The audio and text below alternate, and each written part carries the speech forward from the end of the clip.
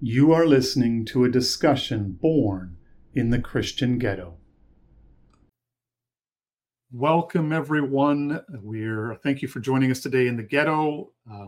I'm joined today by Montana Classical College, and we're planning on having a discussion on Christianity and vitalism, specifically initiated by a tweet that I had put out. I saw a tweet come across my feed of showed a lifestyle of surfers, windsurfers. There was horses running on the beach. There was a girl in a bikini. Just sort of typical 20-something adventure-seeking, lust for life fun. But what attracted me interesting was the heading that said, "This is my ideology," and that kind of sparked something. And so I fired off a tweet, which I didn't say, but Montana has up on his screen. So maybe you can read that for us. Yeah. So Beach Boy 007 had said, "This is my ideology," above his video. And then you quoted it and said, "What? Catering to self-absorbed, largely indolent, upper middle class kids spending all their time seeking fun. This is our society now. And because of these people, our total fertility rate is plummeting and giving our leadership the excuse they need to replace you with immigrants. Good job." And then there's Big Tuna. Hey, guys. All right. Yeah, so you were going to say Montana? Did you want me to read the second and third? Or just leave that Sure. first? Yeah. No, read the second and third, because I think I went on a little bit more there.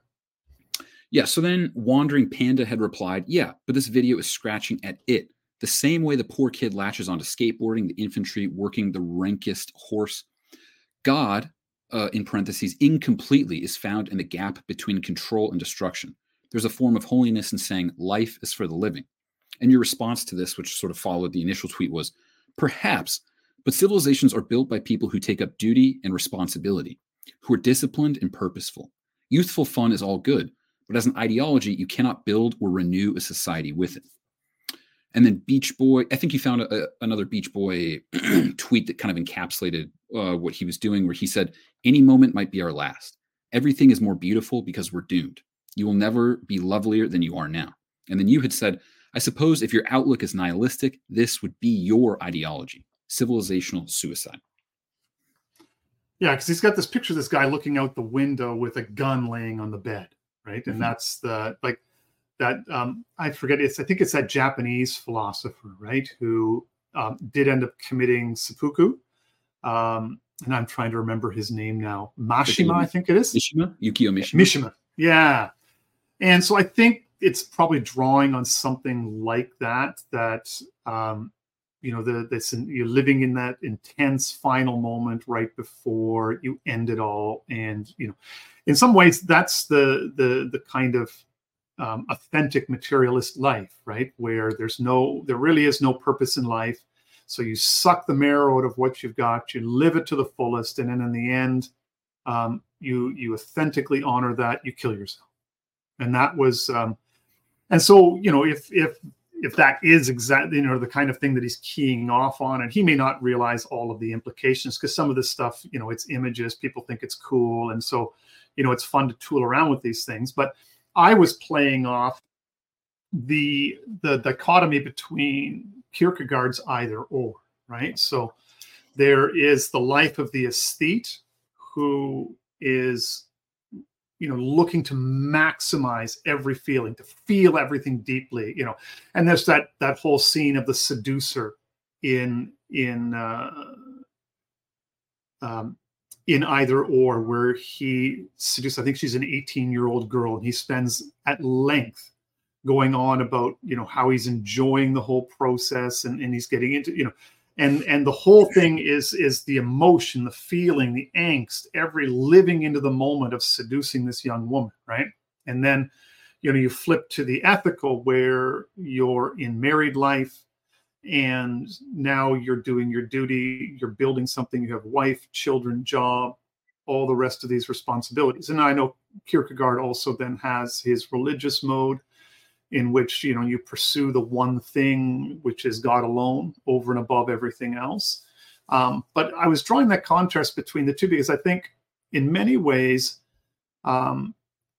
there is, I think, in our society, there's these two modes, really. One is, and both are a response to a materialist foundation, or at least, even if, there, as Stephen often will say, that, saying you're a materialist is really just a way of masking your true religious commitments. But even so, if you're claiming a kind of materialist worldview, then on the one hand, you have the regime, which has it harnessed the power of the machine to implement utopia through human progress. So this idea that we can engineer utopia through the machine if we are, diligent and careful enough. But when you watch it, what it ends up being is kind of a bland, lifeless. It's brutalism writ large, right? And so you get, in response to that, something that, that a trend in the vitalism to say that, no, we as human beings have spirit. They reach back into older mythology and just say, hey, we look, that we can grab hold of these old ideas, these old spirit, and then we can revivify ourselves by grabbing hold of the lust of life. So we can make ourselves beautiful by taking care of our bodies. We can lift, we can eat well, and then we can eschew all of the life of, the dutiful, ethical person, family, job, all the rest of it. And we're just going to go out and we're going to conquer, this is, I think, the BAP thing. We're going to be a band of pirates who are out roving around, taking women for ourselves, and upping the F rate, the whole thing. But there is in this thing, really, and this is something that Augusto Del Noce notes, is that vitalism is a response to a materialist world, in a sense of saying that if there is nothing else but the material, well, what is there then? Well, you then try to grab hold of the fullness of every moment and pack everything into like a lust for life. So you want pleasure, you want to be, you're basically grabbing hold of your own vitality as the center of meaning in life. And so by enhancing this vitality, you then make yourself more, you maximize, who you are as a human being and your own meaning for yourself and so forth. And I basically said, that if you're doing that, you can't at the same time build a civilization, right? So in that sense, now, I think that BAP would argue that he's not really trying to build a civilization, that what he's trying to do is force the contradictions of the current regime to collapse it. And so, okay, fair enough. Maybe that's what you're doing. But, coming from a Christian perspective, Augustine, maybe we can get into that a little bit more because I've been rambling here, looking at the nature of, from an Augustine perspective, as evil as entropic, then anything that works against that entropic nature of evil to corrupt what is good, I think ultimately ends up being a good thing. And so, I don't know necessarily, you can talk about, civilization is the mark of Cain, but in a sense, building human society, building community, all of these things take effort, they take work, they take discipline, and they take a commitment to a larger purpose, which, a surfer boy lifestyle really doesn't lend itself to. So maybe I'll stop there, maybe because you had some notes things you wanted to say, Montana. Yeah, no, this is interesting. I mean, so maybe I'll start back at the tweet and then work out. Sure. So you have beautiful people surfing, and I wondered if the actions that you see in this 44-second video in some ways, don't necessarily at least strike me as pointing to necessarily a hedonistic lifestyle, in as much as a lot of those people were doing things that I don't know that I could physically do, as far as skiing down a mountain and going off a big jump. Maybe I could go windsurfing. I don't know. It's not obvious to me. I have done a bunch of those things, so it's they're fun. I was an adrenaline junkie in my younger years. Sure. So, but it seemed to me that there's even some kind of asceticism that would be required for vitalism. It might be, it obviously, I guess, would be different than Christian asceticism. But a sort of like regime of self-discipline would be required in order to be as beautiful as those people were, and to like take care, to sort of take care of those tasks or do those things. So that's like, like you're saying, they're just not spontaneously emerging. There's a certain level of commitment and discipline required to just even do what they're doing in the video. Yeah. And I hear you like on the objecting to saying like, this is my ideology. To sort of take that as a literal statement is kind of crazy, because it seems like it would be radically incomplete. Like, where's God in it? Like, where are the families that produced like the beautiful people, the work that went into that? And, how do you create the living traditions that would shape a small community? So there's like a lot of things that it doesn't have in a way, but I wonder if, to some extent, maybe it's kind of a joke. And I'm not saying that you're insensitive to the fact that it could be a little bit funny, but it seems like he's kind of providing a snapshot or something like that of what it means to be beautiful or powerful or daring, and kind of careless. And it seems to me like it's like an exhortation or a resting vision of what could be, in a way, like the tip of the iceberg, as we were just kind of talking about. And there's one quotation from Bronze Age Mindset. It's near the end in Aphorism 76. But he says this, and maybe Beach Boy had something like this in mind. I'm bored by ideology and by word chopping. The images I post speak for themselves and point to a primal order that is felt by all in a physical sense.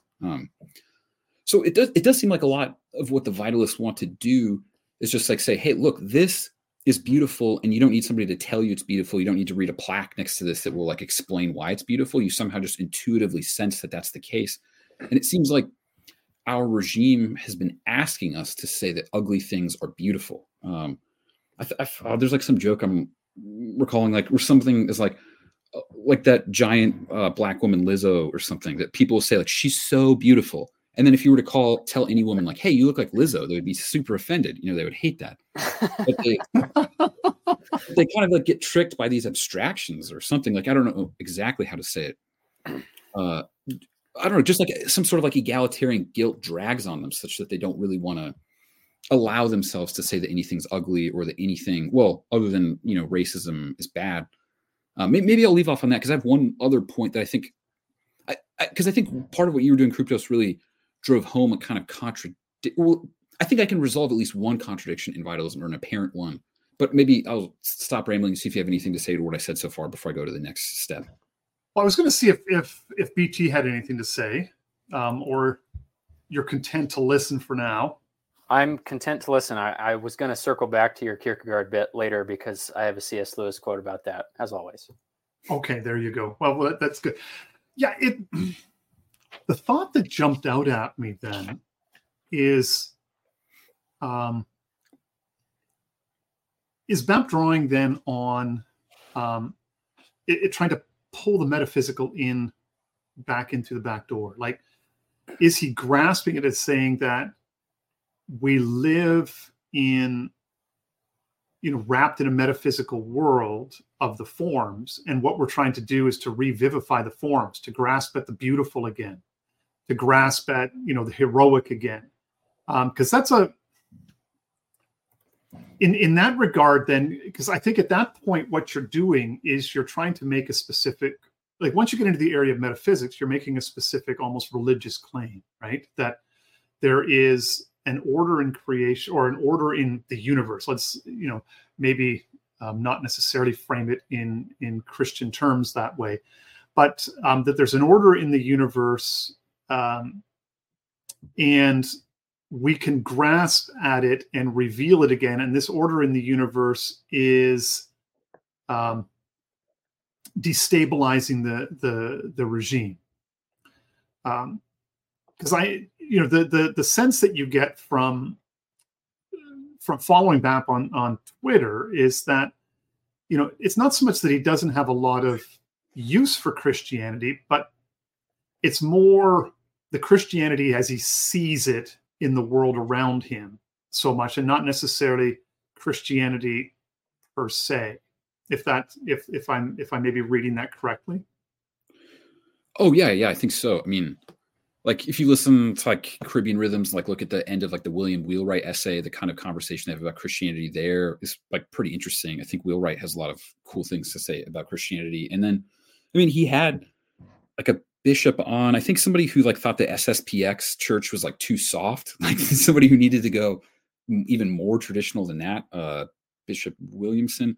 And that was interesting. And I mean, he was unbelievably respectful of him, I would say, even when the bishop was like very clearly kind of saying like, there's no way around being a Christian. You will go to hell if you're not a Christian. And like, you know, vital, because you could say like at the deepest fundamental level, vitalism is a kind of prideful self-assertion that like human reason or intuition alone is all that's required in order to live well, and that we don't really need the word of God. Like at the most fundamental level, it seems like there can't be a theoretical synthesis at bottom of Christianity and vitalism, but it seems like there's a lot of practical possibilities. And just like I was just like reading the End of Bronze Age Mindset again to get ready for this, and he's also very clear there that like Christians are like one of the only kind of bastion against a common enemy. And so like you're an idiot if you are kind of going out of your way to insult serious Christians. But I think you're right that he's manifestly harsh with those Christians who've been kind of co-opted by the American civil religion into like turning Christianity into some kind of like disgusting skin suit, which is obviously like people in the Christian. Well, no, but one of my fundamental critiques is technologizing, right? You know, turning it into a reproducible technology that you can then, you know, institution building as opposed to genuine faith expression, right? Mm-hmm. One of the things that struck me as we were, you know, in the period between when the tweet hit and today is the, you know, a criminally underread book in Scripture is that of Ecclesiastes, right? And I think one of the things that, because that, you know, where you, I'm trying to find the passage here, where he undertakes, you know, I thought in my heart, this is chapter 2, come now, I will test you with pleasure to find out what is good, but that also proved to be meaningless. Laughter, I said, is foolish. And what does pleasure accomplish? I tried cheering myself with wine and embracing folly, my mind still guiding me with wisdom. I wanted to see what was worthwhile for men to do under heaven during the few days of their lives. I undertook great projects. I built houses for myself and planted vineyards and made gardens and parks and planted all kinds of fruit trees in them. I made reservoirs to water groves of flourishing trees. I bought male and female slaves and had other slaves who were born in my house. I also owned more herds and flocks than anyone in Jerusalem before me. I amassed silver and gold for myself and treasure and kings and life and provinces. I acquired men and women singing in harem as well, and the delights of the heart of men. I became greater than far anyone in Jerusalem before me.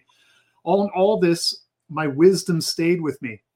Right? And he continues on, you know, that he even, you know, turned to madness and so forth. And all of it ends up being meaningless. Even some of the stuff that I was talking about, you know, building family and house and pleasure and fun and everything. And he ends up, it's kind of funny. It's almost a sort of small ball version of life. You know, a man can do nothing better than to eat and drink and find satisfaction in his work. And this too I see is from the hand of God, for without him, who can eat and find enjoyment?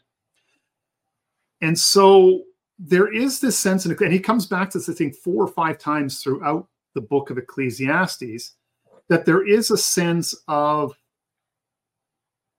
I hate to say living in the moment, but that when you're doing life, that you just do the simple things, but you do them before God, and then by doing them before God, they fill with meaning in that regard.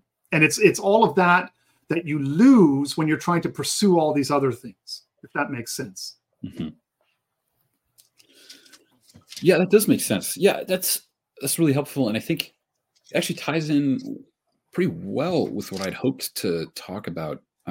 So like that is to say, it seems like in Bronze Age Mindset, generally speaking, I don't know if this holds in every passage or that it's like totally coherent, but it almost seems like to me like he's talking to like 2 different audiences at the same time. And maybe not necessarily fully like in a Straussian way, we don't have to talk about that, but like I guess like somebody like Alcibiades on one hand, or like in a recent Caribbean Rhythms episode, like him talking about wishing some of Bolsonaro's generals in Brazil when it seemed like maybe the election was done dirty. I don't know enough about elections to really know, but like for the sake of argument, let's just say it's possible that one went poorly or something like that. So if you just accept like an if-then kind of thing, like if that election was stolen, it would follow that like any general worth their salt should try to do something about that. If like the constitutional framework's been broken by your enemies, then like you should restore order. And he was sort of almost kind of indignant on that episode of like, why didn't one of them like read my book? Or like, why didn't somebody see that like they needed to do this? And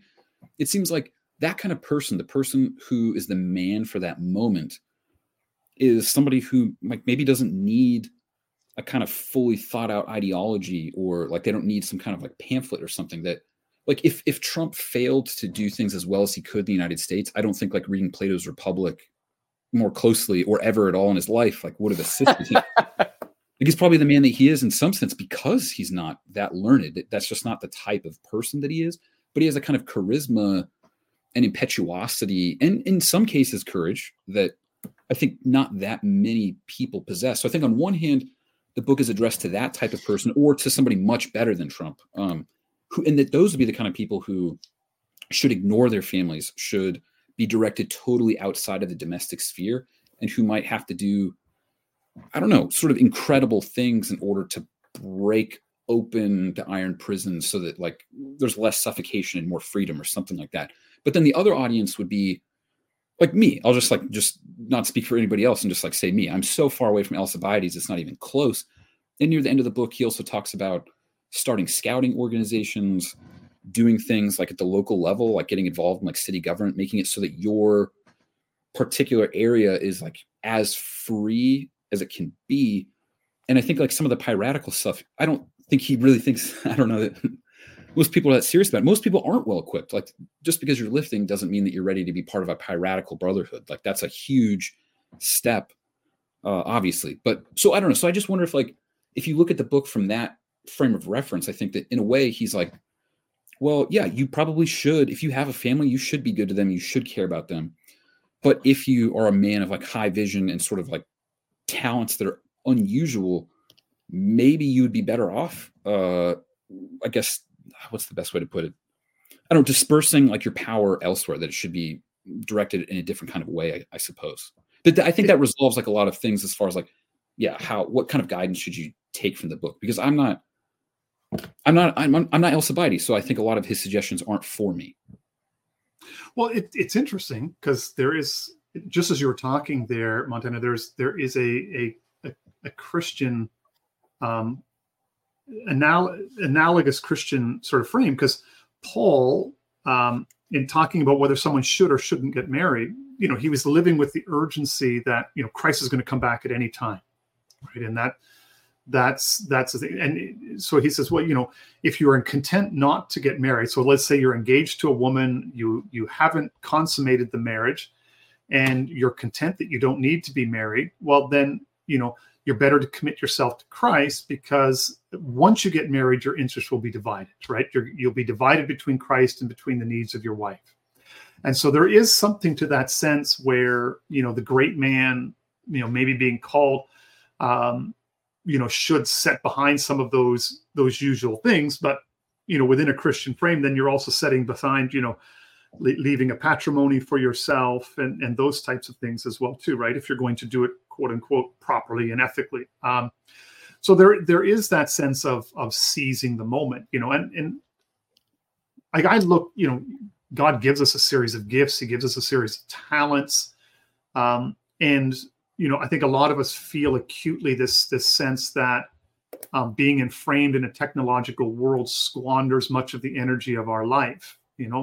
I run, I fish, I like to get out into the bush and just do those types of things because it is good to get away. That's sort of my, piratical act, is just to get out into the bush and leave my phone behind. Get away, far enough away from that there's no cell towers near enough that I can pick up a signal, even if I want to. That the phone sort of is just dead. And it's basically useful as a camera to take pictures of fish when you've caught them. Right. So I guess for me, it's that sense of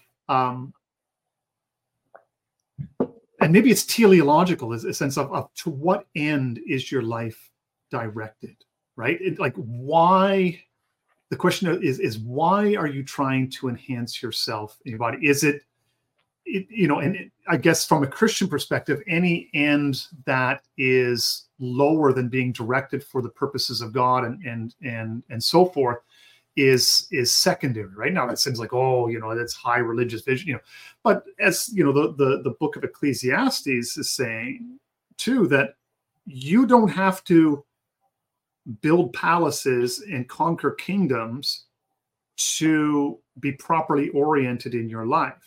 And a lot of us are not properly oriented in our lives because we don't eat and drink and do our work mindful of the fact that we're doing them before the Creator. I think it's interesting that you bring up. I think it's interesting that you bring up Paul and the "Don't marry" section, because one, I think that's one of the only places in all of Paul's letters where he kind of like not prefaces it, but at the end he kind of like gives a caveat, which is like, now I think that I have the Spirit when I say these things.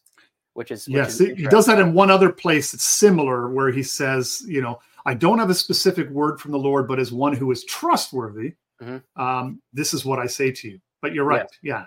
And then so that's just an interesting caveat. But also we can go straight to Christ. And Christ says in the Gospels, whoever does not hate his father, mother, sister, and brother is not worthy to be called my disciple. And the understanding in the church tradition that I'm from is not, does God actually want you to hate your family? No, but it means that if there are temporal loves that obscure the eternal love, then those loves are not only not good, they're like you're in sin.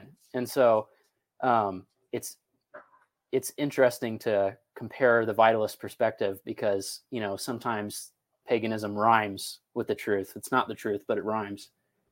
And it's like, also the additional fact is that God can anoint pagans to do things when his people, either the Jews in the Old Testament or the church now, wouldn't do. And there's perfect examples of this over and over again, like Nebuchadnezzar being anointed by God, and he gets arrogant and thinks it's his own power, and God strikes him down. Later, God uses Cyrus the Great to have the temple rebuilt.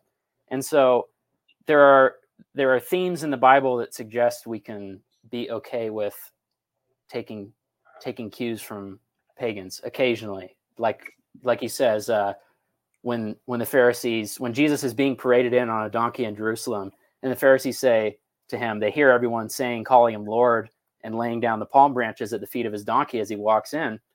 And the Pharisees say, hey, do you not hear your disciples? They're blaspheming. Stop them. Do something to stop them from blaspheming the name of God. And then Jesus says, I tell you that if they would not cry out for me, the rocks would cry out. And sometimes the rocks are used symbolically to represent pagans. So there is this is an analogy that one of my philosophy profs at a Christian university used with me, or with us, I guess, is he talked about the treasures of the Egyptians, right? As the Israelites fled Egypt, the Egyptians, God caused the Egyptians to heap them up full of treasures on the way out the door, right? Well, there was two uses put for those treasures. The first was they made a calf, so idolatry.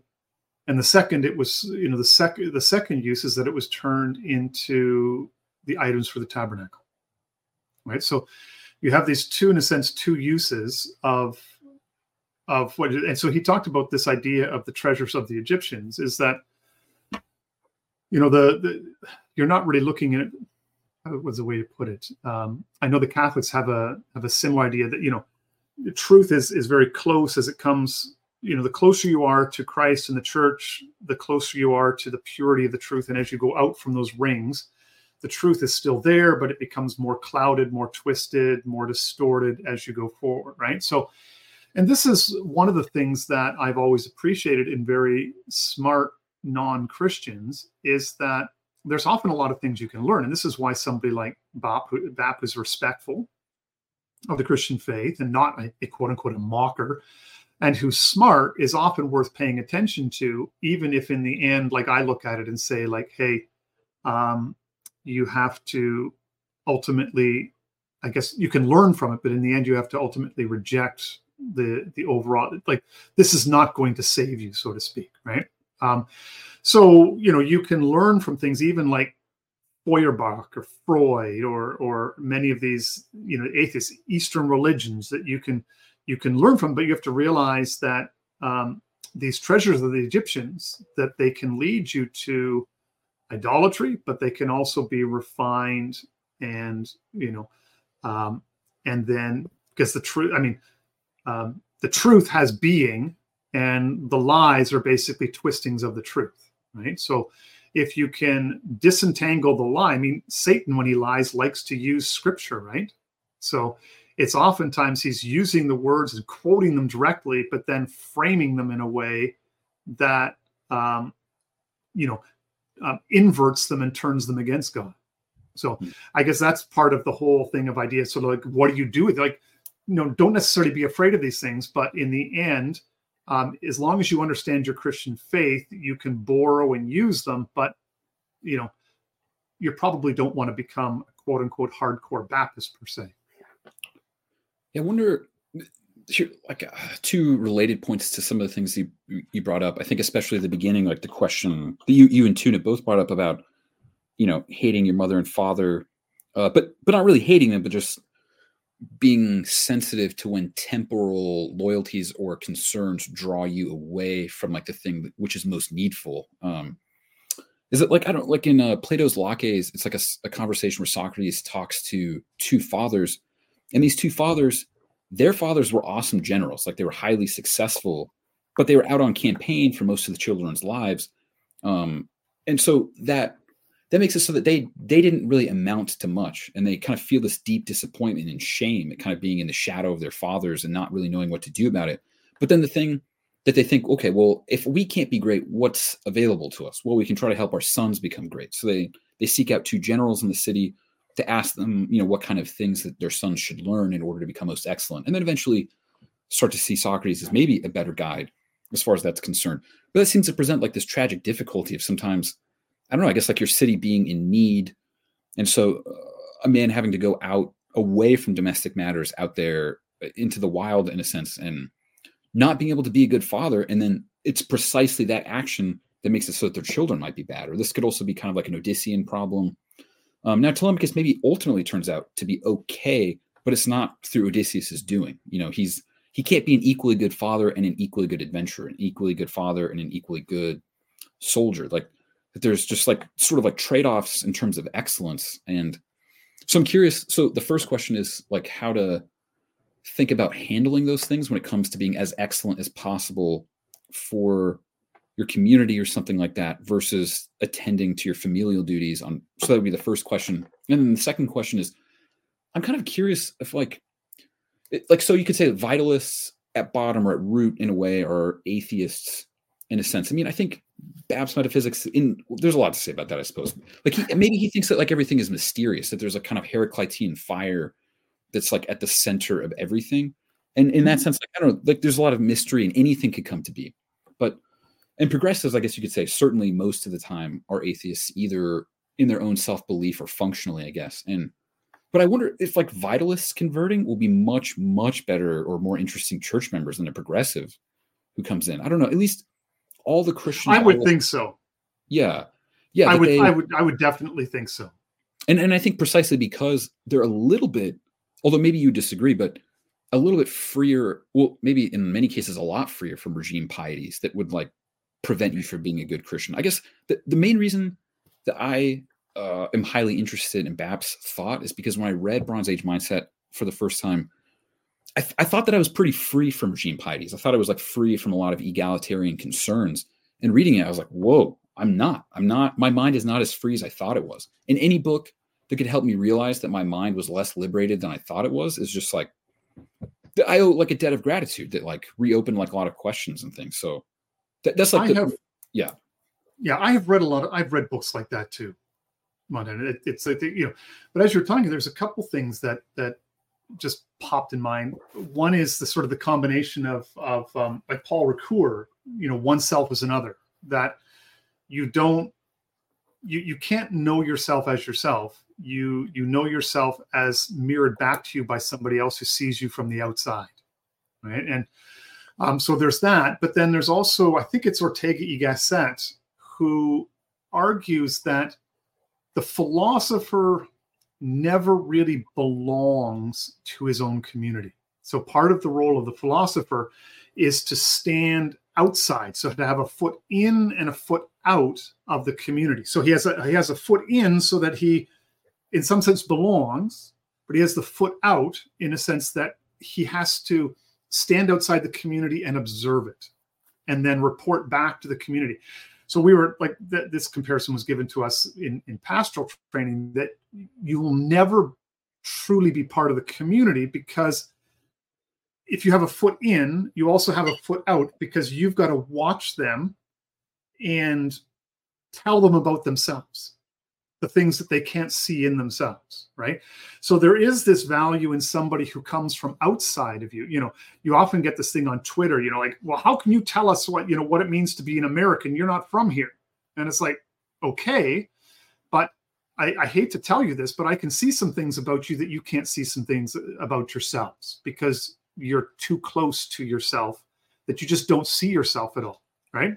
And I think that goes with anybody, right? So there is this sense where there is, and the other thought I had sort of relates to the two major formulations of our relation to being, one being Plato and hierarchy and forms, and then the other being Heidegger, right? And so the notion of, like, you'd say, like the general, right? So that general, in relating to the forms, has two archetypes that he could be embracing. So the question you would have to ask, say, from a Christian perspective, is, that, like, I'm not of the mind that, God has a special plan for me, right? That I'm more of the John 5:19. God is at work, and you watch him, and then you join in his work, right? So I'm more of the mind that there's a static world hierarchy of being, and you realize yourself by embracing the archetypes that God lays in front of you, right? So you have to ask, what is the archetype that God is asking me to step into and to embrace?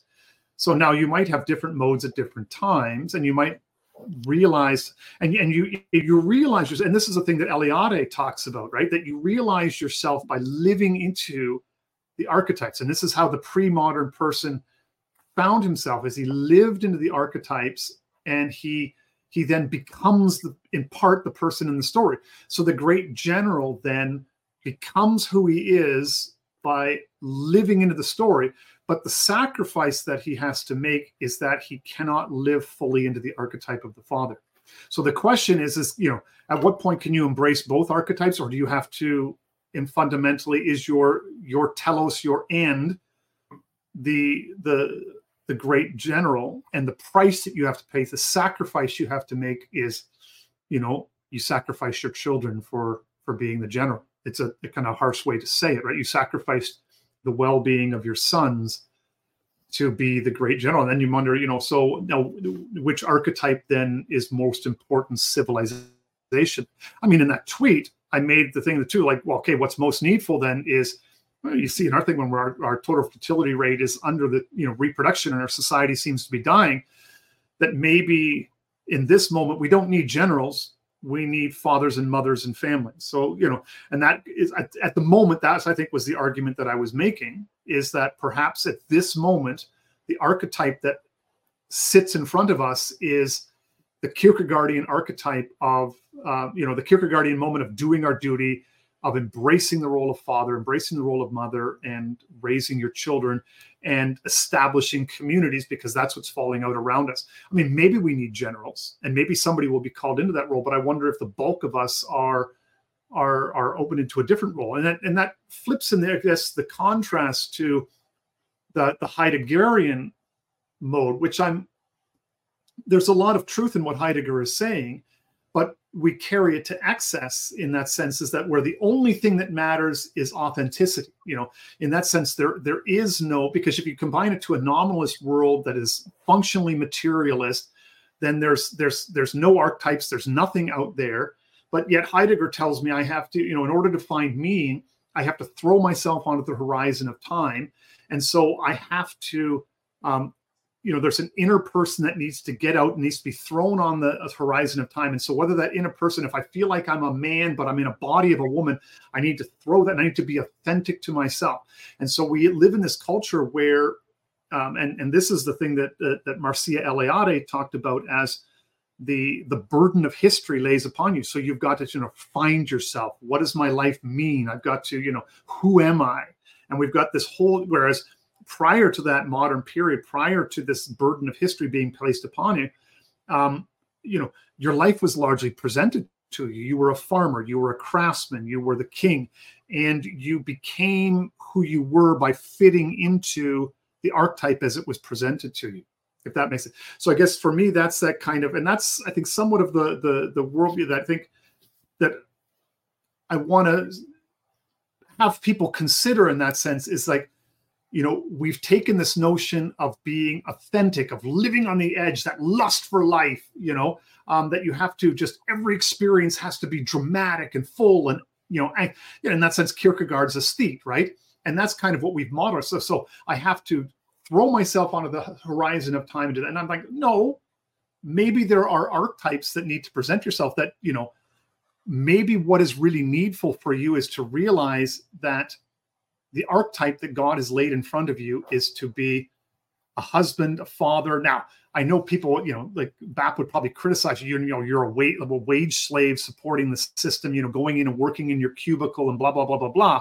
Now, there might be other options other than that to support your family and your thing. But I wonder if there is this re-embracing of just fulfillment in fitting the archetype. You're a woman, you have a womb, embrace the archetype of mother, that type of thing. Yeah. Brian, the second part of your question there, like you were kind of talking about vitalists and whether they're really atheists or potential converts.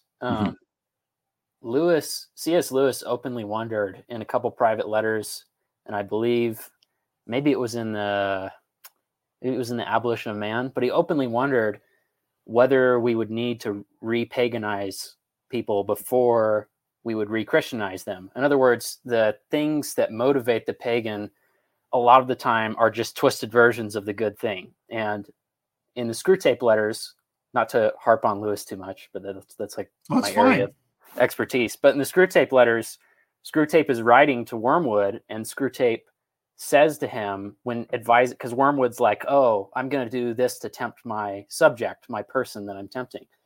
And Screwtape warns him and says, don't tempt him too much with pleasure, because we didn't make the pleasures. The pleasures are the creation of our enemy. And since it's, the devil is talking, pleasure is a creation of God, which is the insinuation there. Like, and all the pleasures are. And even the worst pleasures are just a broken version of the original good pleasure that and the pleasures that are eternal. And so, the vitalists, I think, kind of following Brian, I think they'd actually, they are easier to evangelize to than progressives, because progressives have actually adopted the enemy religion of Christianity. They've adopted kind of an inversion of it where, we love, but we don't love a particular, like, I think it's Dostoevsky who says, oh, you love the poor, like, show me where they are, basically. Like, the poor, the homeless, people, society, humanity. Progressives don't, and then they turn around and they're abstractions. Yes, they love abstractions, and they turn around and treat the people in their life like crap and have filthy mouths and cuss all the time. And there's, so just on that note, like, I think, yeah, this is fertile ground for Christians to evangelize to. And so we should treat these arguments, even if they're presented in sort of the silly style that BAP does them, we should treat them really seriously. Mm-hmm. Yeah. Tune is kind of funny. Like when I was talking to my lifting buddy, who's like a SSPX Catholic, he basically, I think your comment now and the comment earlier about Cyrus the Great, Nebuchadnezzar, he literally, when I was like telling him I was going to, talk to some people about this, he's like, you have to say those things. And then you said them. So, well, good. Great minds, as they say. Of course, that reflects better on me than it does on you because I'm coming up to your level. Oh, that's right. There you go. Don't. Yeah. So it seems like. Go ahead, Monty. Oh, no. Go ahead. I'd lost my train of thought. So as soon as we interrupt each other, just. Vaporized. Yeah. Well, so then. Maybe this will tie it back. Okay, yeah. So it seems like vitalism maybe is more productive of better psychic soil for converts and more salutary political effects. Like, not that, well, I don't know. It's kind of stupid to talk about like if Christians or vitalists were in charge of the American regime, because I don't know. It's hard to think about it at that level, and maybe it's not helpful. But it seems to me that like a vitalist regime, if such a thing could even be, if there was like some. I don't know. It seems like Bap thinks of like a military dictatorship, since he sees that as being a more honest form of governance, insofar as it's sort of saying like, look, politics is kind of like about persuasion and force is like at the bottom of this. Like if you need eventually perhaps to coerce people to do things, and like that's what stands behind law, is the capacity for coercion. I mean, hopefully people just do good things, but a lot of times they don't. And well, so then to tie this back around to something Kryptos was saying a little bit, although maybe hopefully this doesn't go too far afield, but no. I've been reading some like romantic poetry recently, and I kind of despise reading lyric poetry, but I started to like it in light of some things that Camille Paglia was saying, like in her book Burn, Break, Blow.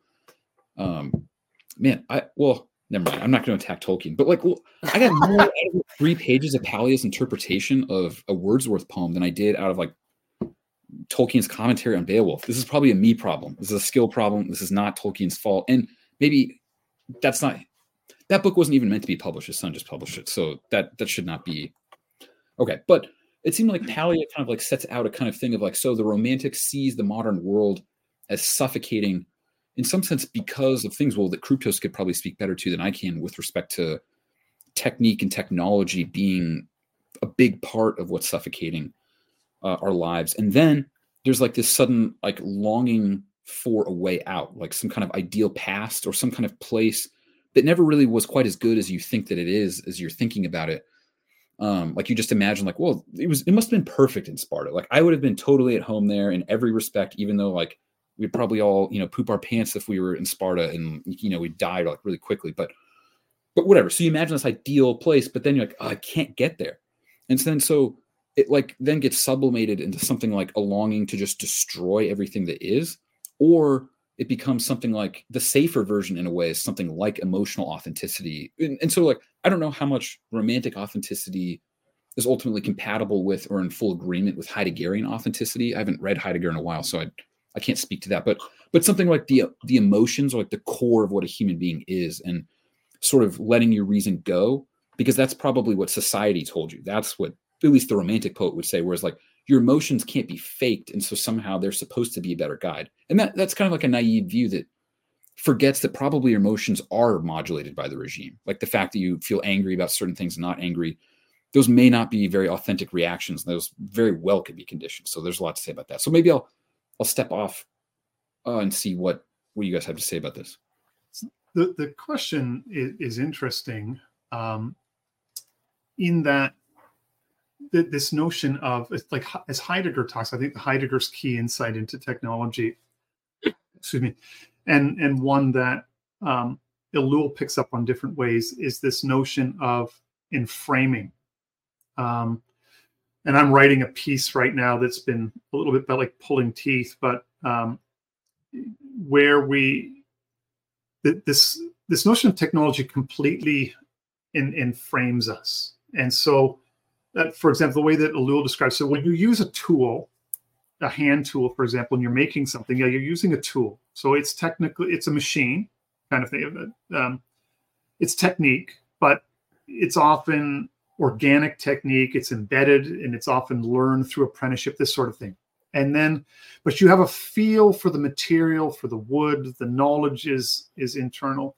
And then you begin to take steps away from that, right? So maybe you get power tools, or then you have a machine that does most of the work for you. You just basically, you're handling the material, but all you're doing is feeding it into the machine. And then the next step of abstraction is you're sitting in a room, looking through a window or with cameras, and you're watching the materials being fed in automatically, and you're just, working on a monitor. And so you're making things, quote unquote, but your relationship to the material is completely abstract. And I think that the modern era has done this in our relationship to God. And this is the point that Ian McGilchrist made, in The Master and the Emissary, was that by focusing on the rational, the technical, scientific, that we've actually let go of the intuitive side of our brain, and it is kind of withered. That's the Julian Jaynes argument in the bicameral mind, is that as we've become more rational, more technologized, as we've embraced, the linear thinking of the printed text and so forth, is that the price that you pay is that you're no longer able to intuit the divine or the metaphysical. That ability actually withers. And so you can no longer you can no longer contact God because you have technical power. And that was Julian Jaynes' thesis in the bicameral mind. And I think Walter Ong in Orality and Literacy and the presence of the word does something very similar, not quite as extreme, but he monitors the changes between orality and literacy, and how your understanding of history moves from when you have to remember it all the time in song to being able to write it down. Plato notes these differences. It's been a while since where he talks about the corrupting influence of the written text on your ability to remember the stories and the poems and so forth, right? So even they were seeing these changes in 400 BC as writing began to become more prevalent among the elite classes, that it was changing how they think. So then you progress it forward and you bring in something like the printing press and all of these other changes. And now you arrive in a technical society where you're completely inframed. So then,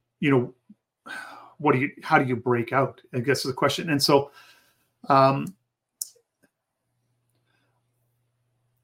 Augusto Del Noce, and you really have to thank Carlo Lancelotti for doing the translation work and introducing Del Noce to English audiences. But in The Crisis of Modernity, Del Noce, and also the new one that I'm reading, he notes two basic orientations, right? He says both fascism and, in a sense, Marxist liberalism, capitalism are on two sides. Both are essentially materialists, and both operate in a post-Nietzschean God is dead kind of world, right?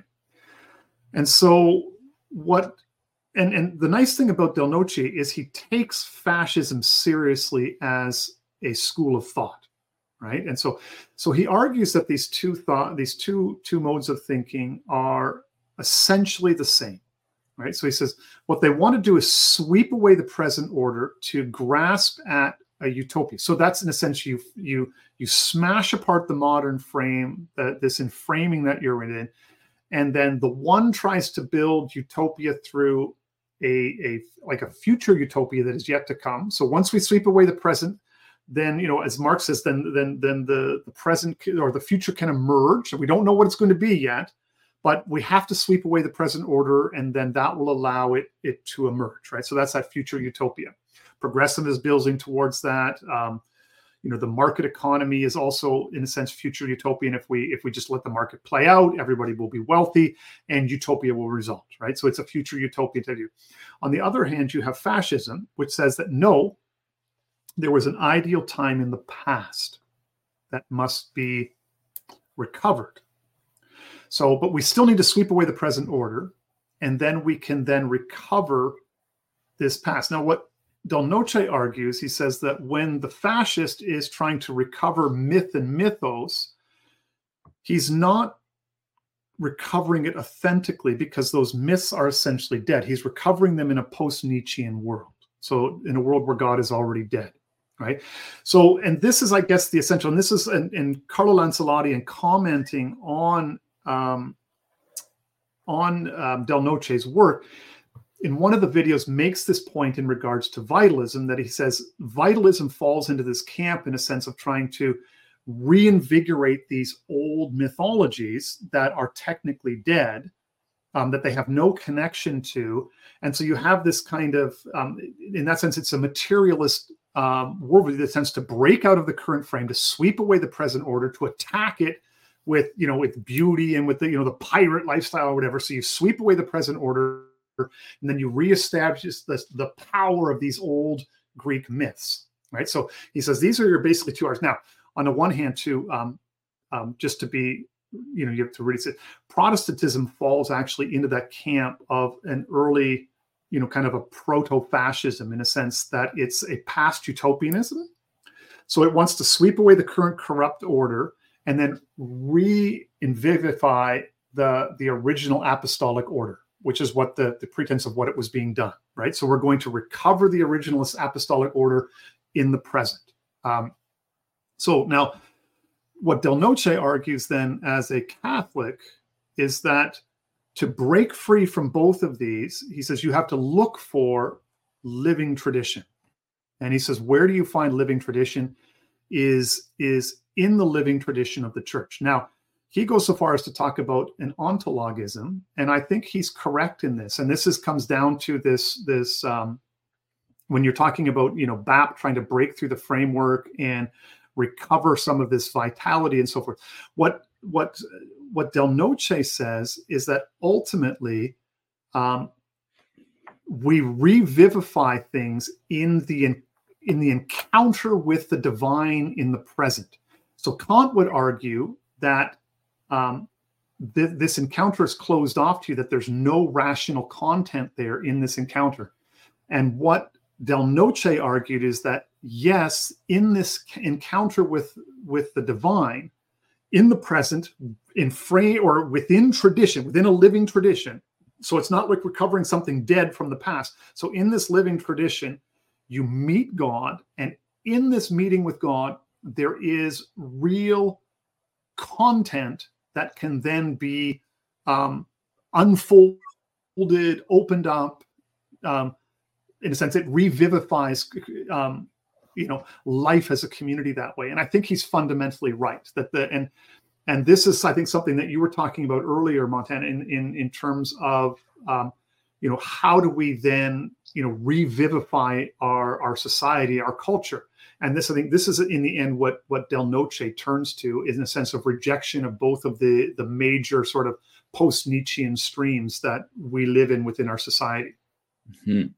So it ultimately becomes a mystical journey, in a sense that the way forward, or the way to break the deadlock, the Gordian knot between fascism and Marxism, or fascism and liberalism, is to encounter God within the living tradition of the church directly, like the direct mystical encounter with God. And I think he's fundamentally correct. Yeah, that's interesting. So, yeah, so I don't know. Well, there's a lot to say. So maybe and it's probably the first time you hear something, right? Right. Yeah, I mean, I wonder if Dugan was reading Del Noce because he more or less, seems to say that liberalism, communism, and fascism are all fundamentally similar in as much as they're all ineluctably modern, and in some sense, like all kind of are somewhat progressive, even if fascism wants to rely on some like mythos from the past as sort of, I don't know, sucking it in and trying to combine it with something else. And I remember I was listening to this podcast, I think it's called Getting Ready for Rome, by this like old retired Straussian. That's pretty interesting, but he had a a session on Mussolini, or several sessions on Mussolini, but that Mussolini, in order to make it so that some of the like more impressive buildings, he wanted to make some of the more impressive buildings visible from farther away than they would have been in Rome. And so like a lot of buildings got cleared away by Ambler's account. And he thought that this was like a big mistake or kind of misunderstanding of the classical intent, which was that you should walk through these winding streets and you don't even know that you're about to encounter this kind of big, majestic building. And then when you do, it kind of pops out almost like it's something divine. And that by like making somehow the gods totally present, you know, to use the metaphor here, and always perceptible from like almost any distance, it kind of makes it like less mysterious or less powerful when you encounter it, because I don't know, some kind of like contempt for familiarity or something. It's like breaking the metaphor or explaining the joke. Yes. Yeah. Yeah. So I wonder if Dugan was looking. I guess that's like two different things. I unfortunately have not. You know, there's only so many things that you can read in so much time. But Dugan is one that I've thought, oh, should I? Shouldn't I? And I've just, one of these days I'm going to have to dive in and read some Dugan, because he does seem different but interesting. You were going to say, Tim? Oren McIntyre did a 5 or 6 part series with Michael Millerman on Dugan's book that came out. So I did listen to that, that was part of what got me thinking, because Millerman is quite good, actually. Yes. On Dugan. Yeah, the only online school that's better than Montana Classical College is Millerman School. I hope to overcome him someday, but right now it would just be a lie to say that our offerings are more complete or better than his right now. So I like Millerman a lot. Yeah, Millerman's good that way. It's, you know, and I think this is kind of the thing too, you know. It's good that we have. I like writing Substack. I like these long form conversations. And Twitter. The thing about Twitter that's interesting.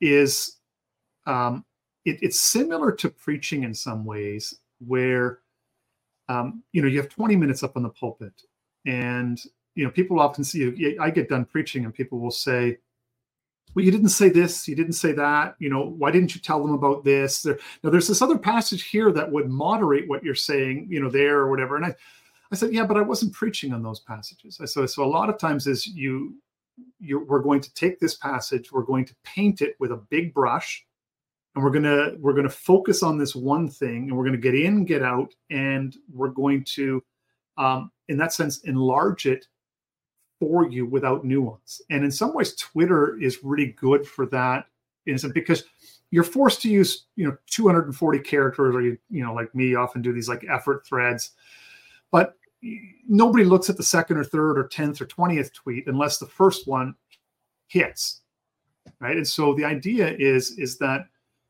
you pierce something, and you hit on something, and you without nuance, and you turn up the volume, and you poke, right? And that's often, you know, where your most, at least for me anyways, my most successful tweets are. And of course, once you poke a bear, of course, everybody just starts to set their hair on fire and run around in circles and has fun that way. But it serves a purpose, I think, that way too, when you can say things like, okay, for example, like the young man, I think it's a young man who put his tweet out, you know, this is my ideology. Well, it poked me, right? So I poked back, right? And so I think there is something to that, that poking that can occur in Twitter, where you can, the force of an economy of language forces you to take an idea and completely isolate it without any nuance and just hammer it, bam. And then it has that effect of smashing something, and then you have all the pieces laying around, and now you just watch everybody try to pick everything up. And I think, you know, like as you get into somebody like BAP, there's a lot of depth to it as well. And even in the Vitalist movement, there's a lot of depth. I remember now the one thing that I was going to talk about. I think we should probably not leave here without at least, and if you guys have to go, that's fine. But I think you fold in, vitalism is much, much easier to deal with, as long as we're talking about working out eating well, a lust for life, as long as that, in my regard, is put under the hierarchy of being properly oriented with a proper telos, where it's the idea is that it's subordinated to the pursuit of union with God. That's wonderful, right? Your body should, if you don't get enough sleep, it's going to be very hard to pray. If you're unhealthy, it's going to be very, very hard to pray. If you eat poorly, it's going to be hard to pray. All of these other things, right? If you're physically not fit, it gets much harder to pray, right? So these types of things. So from a Christian perspective, there's a lot of value in these vitalist lessons to say you should be lifting, you should be running, you should, or whatever, and being active. You should eat well. Because the stuff that's going into your foods is killing you as a person. The microplastics, the hormones, all the rest of it, right? The seed oils are just destroying your health. And, you should be getting a good night's rest every night. These types of things. God and Sabbath are a thing. So there is that. But the one piece that I think really, at least in the Bible, is this notion of violence, right? So Christianity is looked at as quote unquote feminine. And so the amp up is that really Christianity has to be rejected because it doesn't embrace the violent side of life. And now I have written at length on this notion, but I think this is the one area where people are said to say, well, Christians are all a bunch of pansies and they want to be pushovers, turn the other cheek and just get mowed under and fed to the lions, right? And in this regard, I think there's a lot of misunderstandings about the faith. But I don't know whether you have any thoughts about this, Montana, or not. But I think that this aspect is one of these things when you talk about vitalism that you have to deal with is this, the warrior figure, Mars, the god Mars and so forth, pursuing that type of, the bloodlust and violence is essential to us as men, and you need to grasp it and fill yourself full of it, that type of thing. Yeah, there's a lot to say. So I won't claim to speak exactly for what I think that Bab would say about this kind of thing, and maybe just a kind of general statement about vitalism. Well, maybe he would agree with this. I don't know. But it seems like it's highly circumstantial, just in the sense that there's no categorical imperatives of vitalism. It seems like getting strong and beautiful is the closest it gets to having some sort of rules of no, you should always try to do something along those lines. You should be at least capable of danger. But at least in various vitalist group chats and things like that, I think there's a very clear, I don't know, kind of when people come into the chats and say we need to do something, and they start fed posting or something like that. Oh, it's a very quick, get this person out of here. This is not, I don't know. So it's a kind of interesting relationship with violence in that, there's figures that are talked about in the third part of Bronze Age mindset that where Bab praises their carelessness, that they don't look around and see a bunch of oh, these beings don't have dignity. They're just they could be swept away or something. So in that sense, it's there are passages where it's whoa, this purifying fire would kill a lot of ensouled beings, and that seems kind of terrifying. I don't want the zoos to be open. I don't want to fight against the lion right now. Maybe ever, but it's not. But so it is weird to see the interplay that on one hand, somehow under the right circumstances from the vitalist perspective, violence is good. But at least under our current circumstances, anything I've ever seen BAP or any vitalist that I take seriously say has been, at the local level, you should not be starting fights. You should be able to defend yourself and things like that. And then at the international level, it seems like the vitalists, and he talks about this even in Bronze Age mindset, should be highly interested in non-interference. The U.S. should not be a part of forever wars. This is a giant mistake. And it seems if to the extent that vitalism has played a role in shaping some of the America First kind of things, it seems it's pushed them towards no, we should not be in these wars. We don't really have a good reason to fight a war. We don't even have at this stage a very good military to fight the wars. There's a lot to say about that, but the know-how and the physical capital of the military and the COVID purges more or less of a lot of patriotic guys with them all having to get the jab or whatever. So I don't know. Maybe that's not a great answer to it, but it does seem anything I've seen him say is in the present moment, violence would be a gigantic mistake at the same time that you should prepare yourself should some sort of like crucial moment emerge. But I don't know. So I don't know if that answers your question very well or not. I think you had something to say too. Yeah, I think violence, like, I'm not the expert on the vitalist side, but it seems like when the violence is okay, because really everyone has a set of ideals of when violence is okay and when it's not. I mean, progressives are pretty upfront about this. We have the whole border thing going on right now, and there's all the General Sherman posting, which, first of all, he wouldn't like you, so stop. But also, like, everyone has the circumstances where they think violence is okay. And even Christians, have different Christian traditions have had different particular interpretations of when violence has been okay. There have been pacifist Christians. They're actually in the minority. There's been Christians like, and obviously their legacy is debatable or whatever, but like Constantine the Great. But to me, when you're looking at the vitalist interpretation of it, it feels like it's really tied really closely with glory.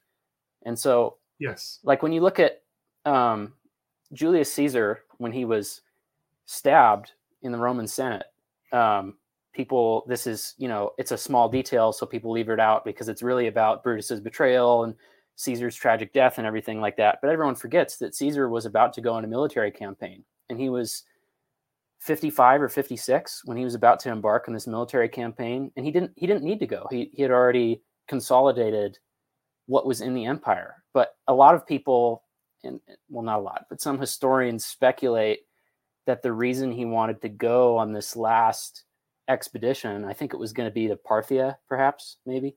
Mm-hmm. But the reason he wanted to go on this last expedition is because he wanted to die in battle and in glory and fighting for Rome. And, it would make him an eternal hero of the empire, which, Augustus did that for him after the fact. But that was how he wanted to die. He obviously didn't want to die as a tragic figure in his own toga and his own blood in the Senate floor. So maybe that's like a historical precedent we could look at for like when violence is okay from the vitalist lens. I don't know if you have anything to add to that, MCC. Well, so I mean, yeah, like for me, I mean, I come at it purely from a Christian perspective, right? So you frame violence, first of all, there's the personal side of it, right? Which is the call to the general call to nonviolence. And I think we frame this within the larger frame of God's intent for the universe. So when we were placed in the garden, there is this sense that violence really wasn't what God intended for his creatures, for humanity. And so the fall into sin, then, what happens right next, brother against brother, there's resentment, and one kills the other, and then, his blood is crying out for the other. So there is this sense immediately, like the first thing that happens after the garden, resentment leads to murder, and God is unhappy with this, right? And then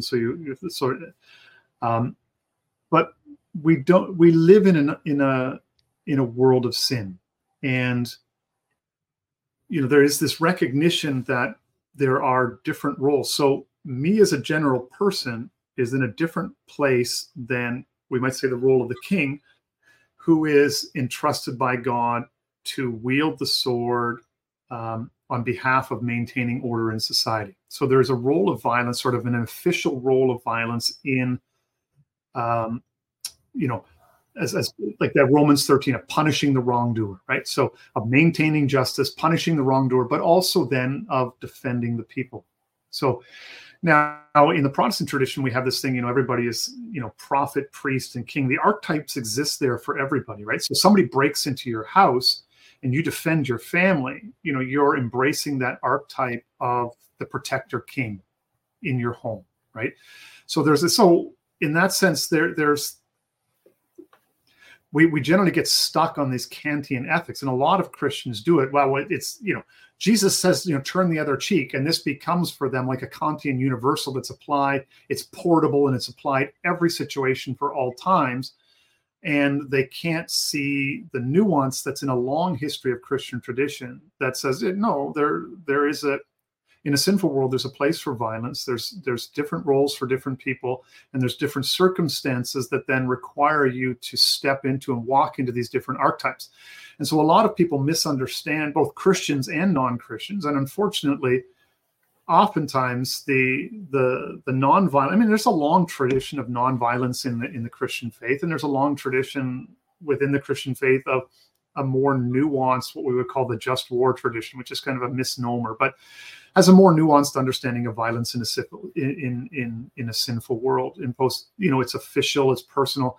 But I think a lot of times, if you think about it in terms of archetypes, it makes a lot more sense that way of what your choice might be in the moment. And so for me, in a sense, I think that a lot of the critiques of these young men that are saying, Christians don't lust for glory. Well, maybe they don't, but Christians are also capable of doing what's necessary in a sinful world when necessity demands it, when the circumstances demand that you step up and protect your people, when the circumstances or the role that God has given you demands that you punish the wrongdoer with violence, that you maintain order in your society with violence, that these things are then you will be able to stand before God and then, to say and this is the blessings of grace that we have too, and to say that, yes, Lord, I know that this is not what you intended for your creation. This is the role that you put me, and I stand before you. I'm at your mercy and the grace of your Son, Jesus Christ, right?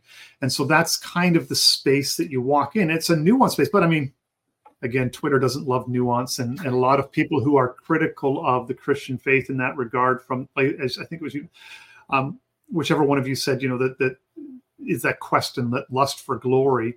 I think they misunderstand the proper place for violence within the Christian tradition.